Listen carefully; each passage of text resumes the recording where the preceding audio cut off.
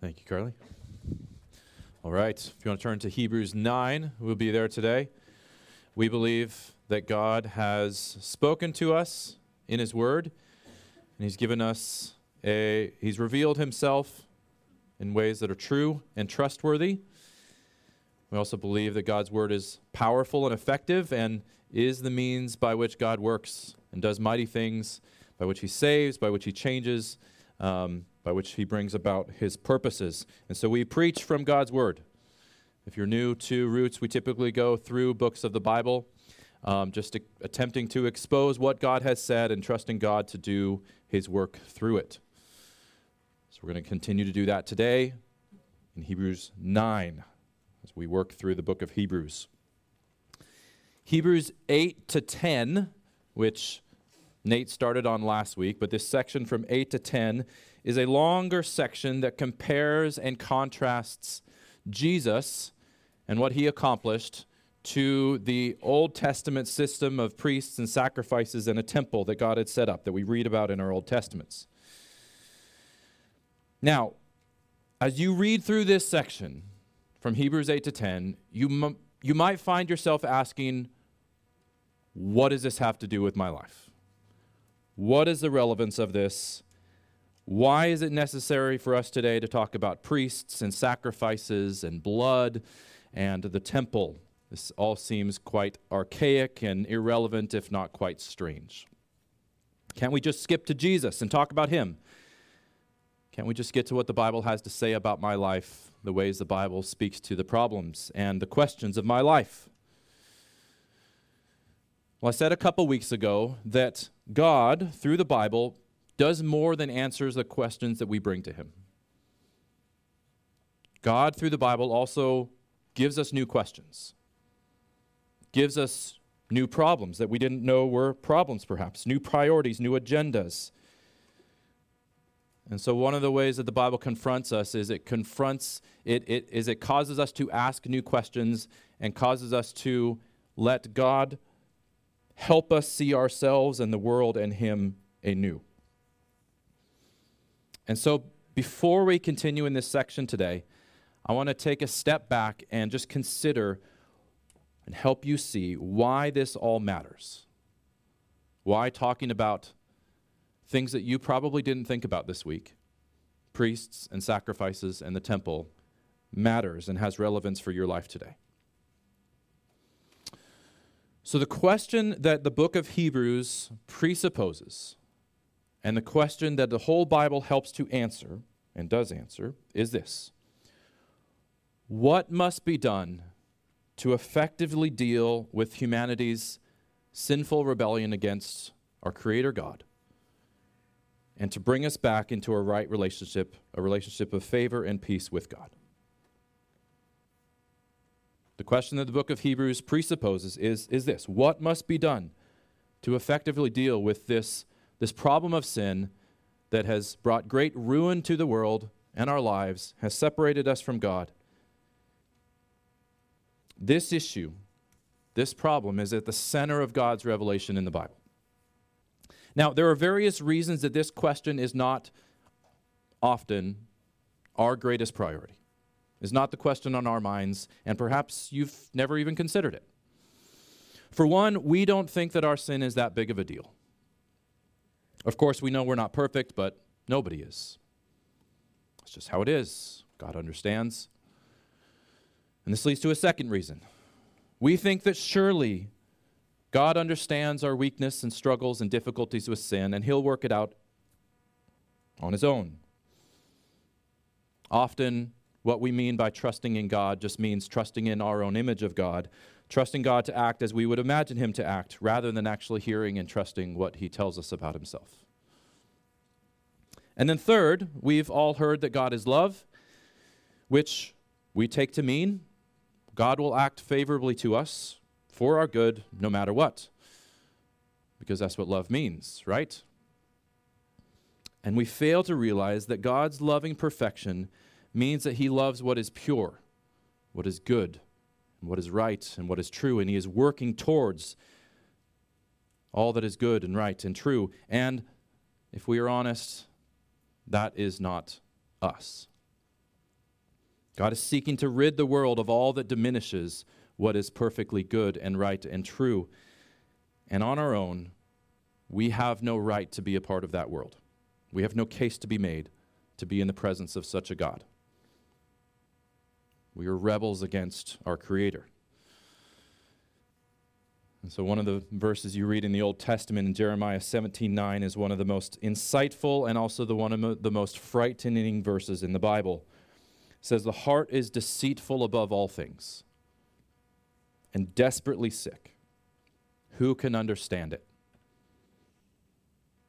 I, the Lord, search the heart and test the mind to give to every man according to his ways, according to the fruit of his deeds." And as you read through the Bible, you find that this is eminently true of every single human being. Every human heart is deceitful above all things, desperately sick, beyond understanding. And I don't think it would take you much honest reflection to realize that you are not the exception. And so you come here today with many questions and needs and issues on your mind, and rightly so. Will I ever change? Will I ever be free of my addictions? Will my marriage ever improve? Will the darkness of depression and hopelessness ever pass? How can I deal with the tensions and difficulties of relationships in my life? How can I be free from the fear of death? How can I get over the death of a loved one? Will my guilt for hidden sins ever go away? Will the pain ever go away? Why does every good thing seem to fade? And you don't find any of these topics in Hebrews 9. And so we wonder, does the Bible really speak to my life? Does God know what I'm facing? Well, here's the thing.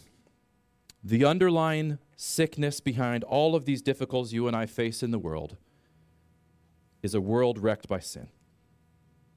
Your own sin, the sin of others against you, even our physical bodies and minds and emotions that are broken because of sin and don't work as they ought to. And while God's word does speak specifically to all of these questions and all of these issues, we must ultimately get behind these issues to the root issue. And so as God begins to reveal himself through the Bible and through the Old Testament, he begins to reveal that he himself will sufficiently deal with human sin.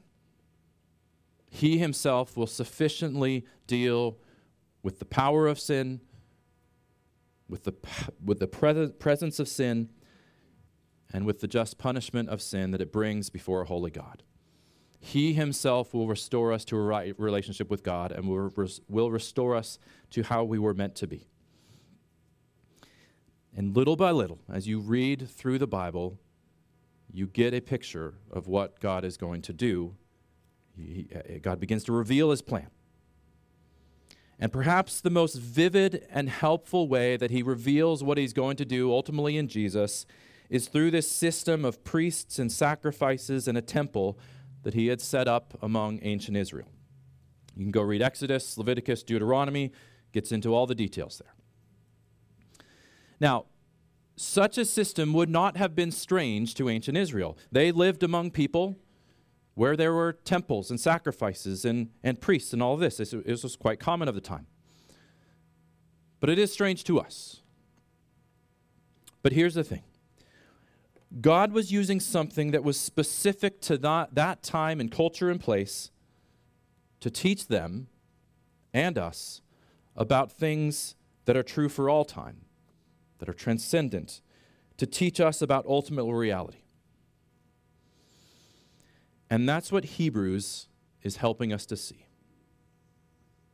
This Old Testament system of sacrifices and cleansing rituals and priests and all of this was not God's ultimate plan, was not God's ultimate solution to the problem of human sin and all the misery and the chaos and the pain and destruction that it brings. This whole system, as Hebrews says, was a copy and a shadow of the real thing, of the ultimate plan, of the fullness of the plan that God would bring about in Jesus. And so in chapter 8 last week, which Nate covered, we read, they, the priests of the Old Testament, serve a copy and shadow of the heavenly things. And so all of the rituals and functions of the priests and temple were a mere copy of and shadow of something that is more real, more lasting, more significant. These words copy and shadow show up a couple other times in Hebrews. So in chapter 10, which we'll get to in a couple weeks, we read that the law has but a shadow of the good things to come instead of the true form of the realities. Again, every aspect of this whole system of priests and sacrifices and cleansing rituals was like a shadow pointing to Jesus and what he would do. Well, what is a shadow? Well, shadow's not a real thing, right? You don't go out to lunch with the shadows of your friends. You don't shake the hands of shadows. You don't hug a shadow. But what a shadow does is give you a picture, a resemblance of the real thing. It's not a false image, but it's also not a complete, full image. Similarly, these elements of the Old Covenant that we read about in the Old Testament are not the real thing that God is doing. But they are valuable in that they represent the real thing. They tell us of real heavenly spiritual realities. They're also described as a copy. Now, what is a copy? Well, a copy is also not a real thing.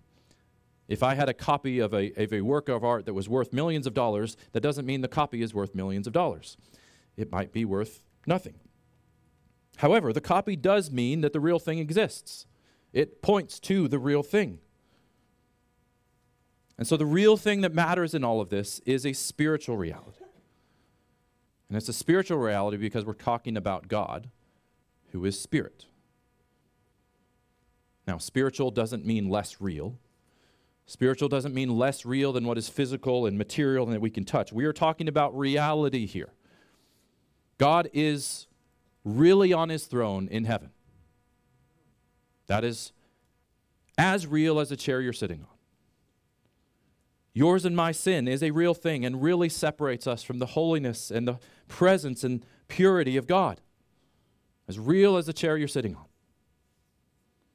And through the blood of Jesus, God really does cleanse us of our sin and guilt, change us from the inside out, and make us his beloved children for all eternity. This is just as real, if not more real, than the bread and the wine and the juice that we will partake of later. The bread and the wine and the juice are mere shadows, mere copies of what is more real than them. And so Hebrews, in this section, is using the shadow and copy that is this old covenant, the way that God dealt with ancient Israel through the law and the temple and sacrifices, to help us understand what that was pointing forward to. The new covenant in Jesus, this relational agreement or commitment that God makes with us in Jesus. And much of Hebrews, including in this section, is a comparison and compares and contrasts. You know this in writing, right? We might compare and contrast the coaching styles of Pete Carroll versus the coaching styles of Mike McDonald. Here are the ways that they are similar. Here are the ways that they differ. If you're a nerd like me, you might, and you go birding, you might compare and contrast the Stellar's jay with the blue jay. As you know, we don't have blue jays around here. One has all blue and one has some black in it. All right, that's your lesson for today. Comparison and contrast. So the author of Hebrews in chapters 8 through 10 is comparing Jesus and contrasting Jesus to the Old Testament system.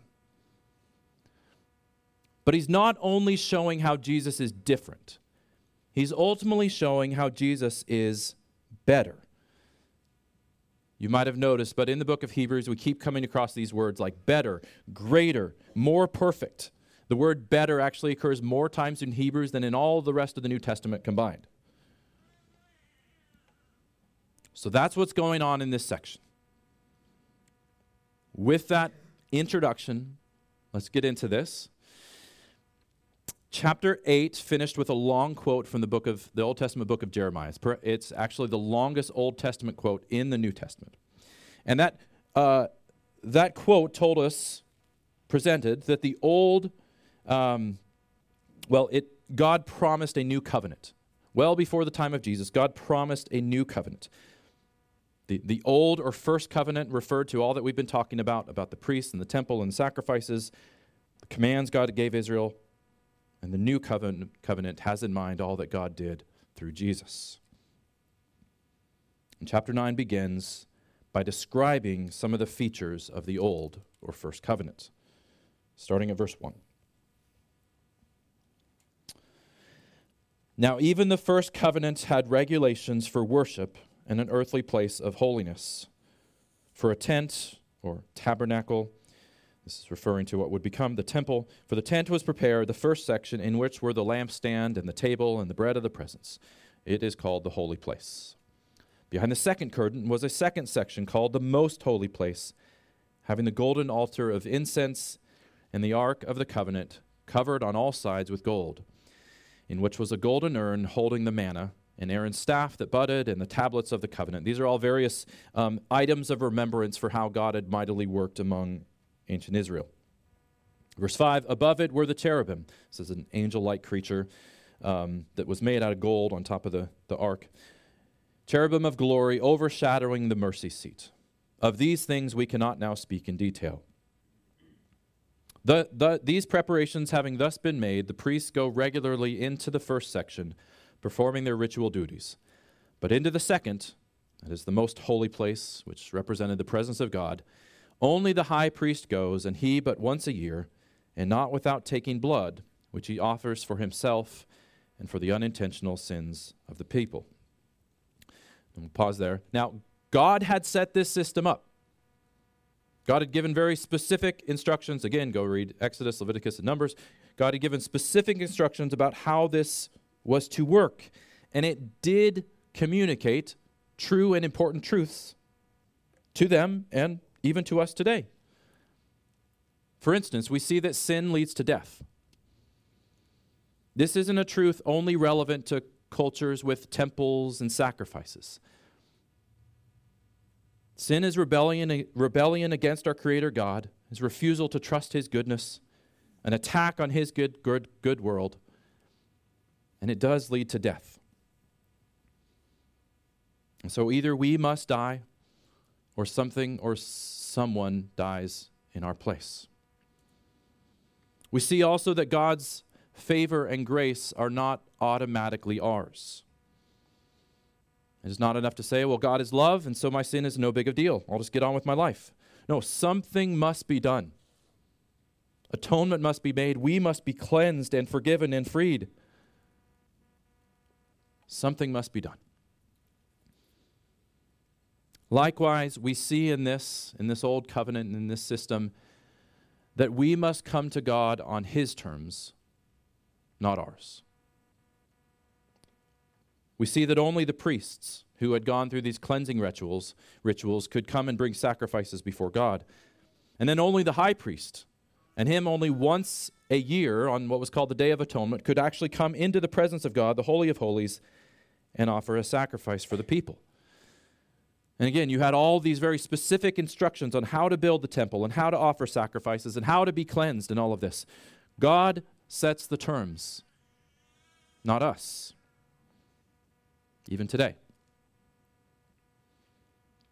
But despite these true truths that were communicated by this old covenant, it did not and it could not provide a sufficient solution and was never intended to.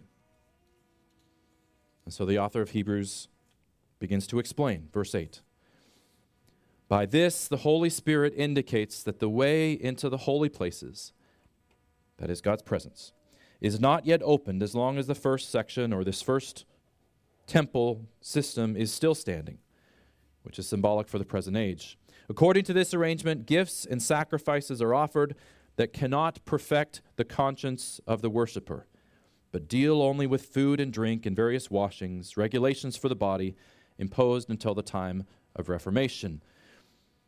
Now, while this system made clear God's intention to do something about the problem of human sin, it also made clear that there was still distance and separation between God and his people. You had no direct contact or relationship with God, but you had to be represented by these priests. And even these priests, who had to go through all these cleansing rituals, themselves did not have direct access to God. Only the high priest, again, could once a year go into actual God's presence. Something more, something better was needed. And so Hebrews goes on. Verse 11.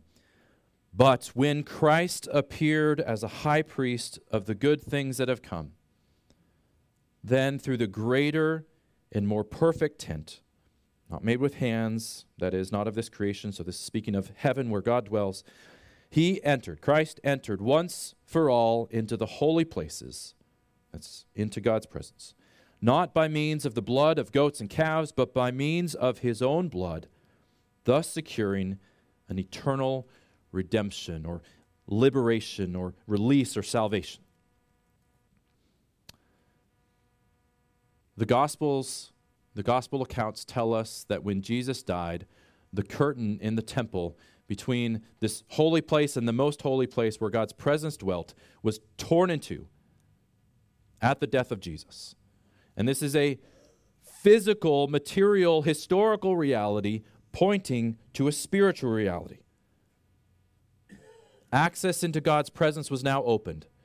You and I can come confidently, boldly into the presence of God because Jesus has died. The veil, the curtain was torn in two.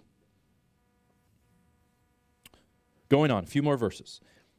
Verse 13, for if the blood of goats and bulls and the sprinkling of defiled persons with the ashes of a heifer sanctify for the purification of the flesh, how much more will the blood of Christ, who, if you recall from chapter 1 of Hebrews, the Christ who is God in the flesh, the radiance of the glory of God and the exact imprint of his nature, who upholds the universe by the word of his power, that's who Christ is.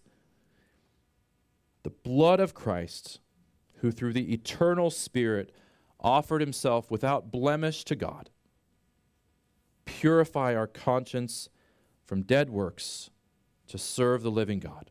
One more verse.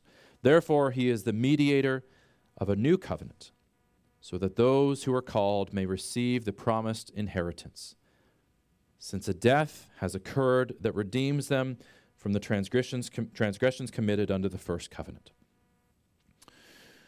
One of the things that is abundantly clear as you read through this is that Christ's death actually accomplished something. It was effective. It was not merely a display of God's love, though it was that. It was not merely a display of God's humility and self-sacrifice, though it was that. His death is and was a powerful and effective transaction.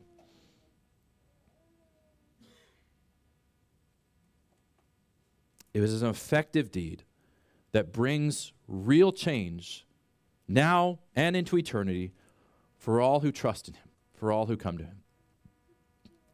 Christ's death is the real substance, the real thing of the shadow that was the sacrificial system. It is the original version, the worth millions version of which the sacrificial system was only a copy. In other words, Jesus is the better and more perfect high priest who mediates between sinful humanity and a holy God.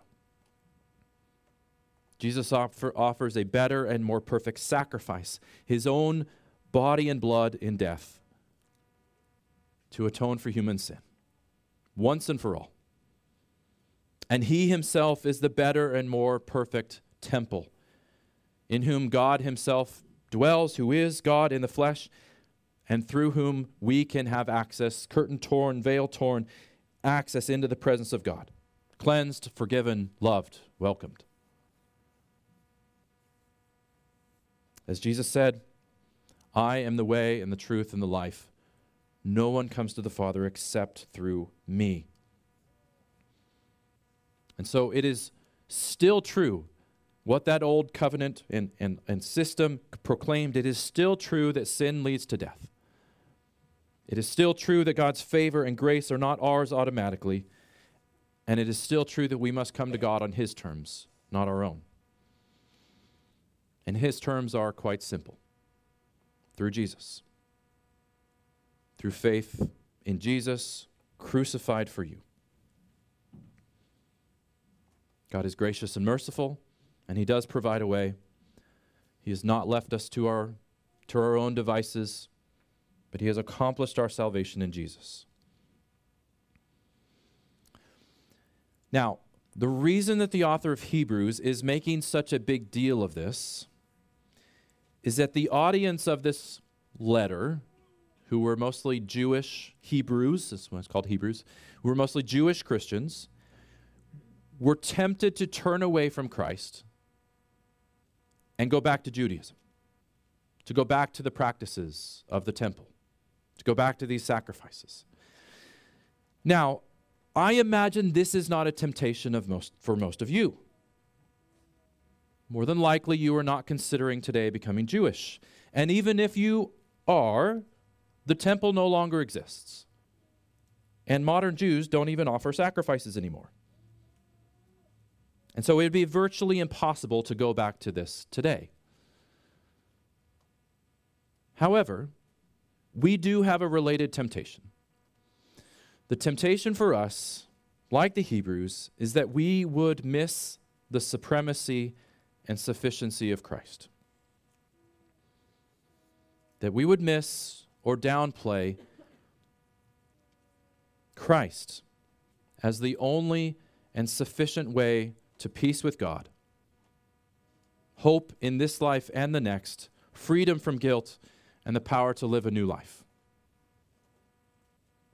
If you think about it, if the sacrificial system of the Old Testament, which was set up by God, and the laws of the Old Testament, which God had given and were to be obeyed, but if all of this was insufficient to actually make you right with God, were a mere copy and shadow, you can guarantee that any method that you and I come up with to bring ourselves to God will be completely insufficient. What the laws and sacrifices of the Old Covenant revealed by God's design is that anything that rests on human obedience and faithfulness is bound to fail. In whatever ways your hope rests and your confidence rests in yourself, in your efforts, in your morality, in your ethical concerns, in your faithfulness, it will not suffice. The lesson to be learned throughout Scripture is that salvation is of the Lord. This is the headline that is on every page of Scripture, the megaphone that screams out on every page of Scripture. Salvation is of the Lord. He does it. You can't do it. You don't have it within you. You can't make enough sacrifices. You can't be faithful enough. You can't do enough. You need God to save you. You need to turn to God, behold His salvation in Jesus, and trust Him to be enough. That is our only hope in life and death. And I've hinted at it a few times, but to be clear, this does not mean what many today think it means, merely that God is loving and so it'll all work out in the end. Well, that is not how we even think of a loving human father or human ruler working. We know that love does not mean ignoring and disregarding whatever someone does. No, we must come to God on His terms. And His terms are not just a general idea that He is loving and He would never condemn anyone for their sins. His terms are payment for sins through His mercy in the death of Jesus. or payment for sins through the judgment of hell. And so the very last couple verses of this chapter of Hebrews 9 say this: just as it is appointed for man to die once, and after that comes judgment, so Christ, having been offered once to bear the sins of many, will appear a second time, not to deal with sin, but to save those who are eagerly waiting for him. We will all die. And sin leads to death, eternal death, either our own or Christ in our place. There's no other option. God alone saves. Jesus' disciple Peter wrote, "He himself bore our sins in his body on the tree." That's a striking statement. He himself bore our sins in his body on the tree. Again, Christ's death actually accomplished something, actually did something. It goes on to say that we might die to sin and live to righteousness. By his wounds you have been healed. And so God has given us something much better than a system, something much better than rituals to go through, something much better than commands to follow. He's given us himself. And he has done this in part so that we might be compelled and motivated and empowered to live for him, to die to sin and live to righteousness. Through faith in Jesus, you and I can be saved from the penalty of sin, saved from the power of sin in our life, and in the future saved from the presence of sin. And once we realize this, and once we begin to experience this and embrace this, we realize that all of the answers to the questions and difficulties that we face in our life begin here at the cross. The root of the answer and the solution to all of the difficulties that we face in our life flow from the cross. Everything flows from what God has done for us in the cross. And so we must behold that and never stop beholding that. We must come to Jesus through his death in our place and cling to him. By God's design, the cross is the center, the pinnacle of his grand plan to make us his own and to dwell with us for all eternity. Let's pray.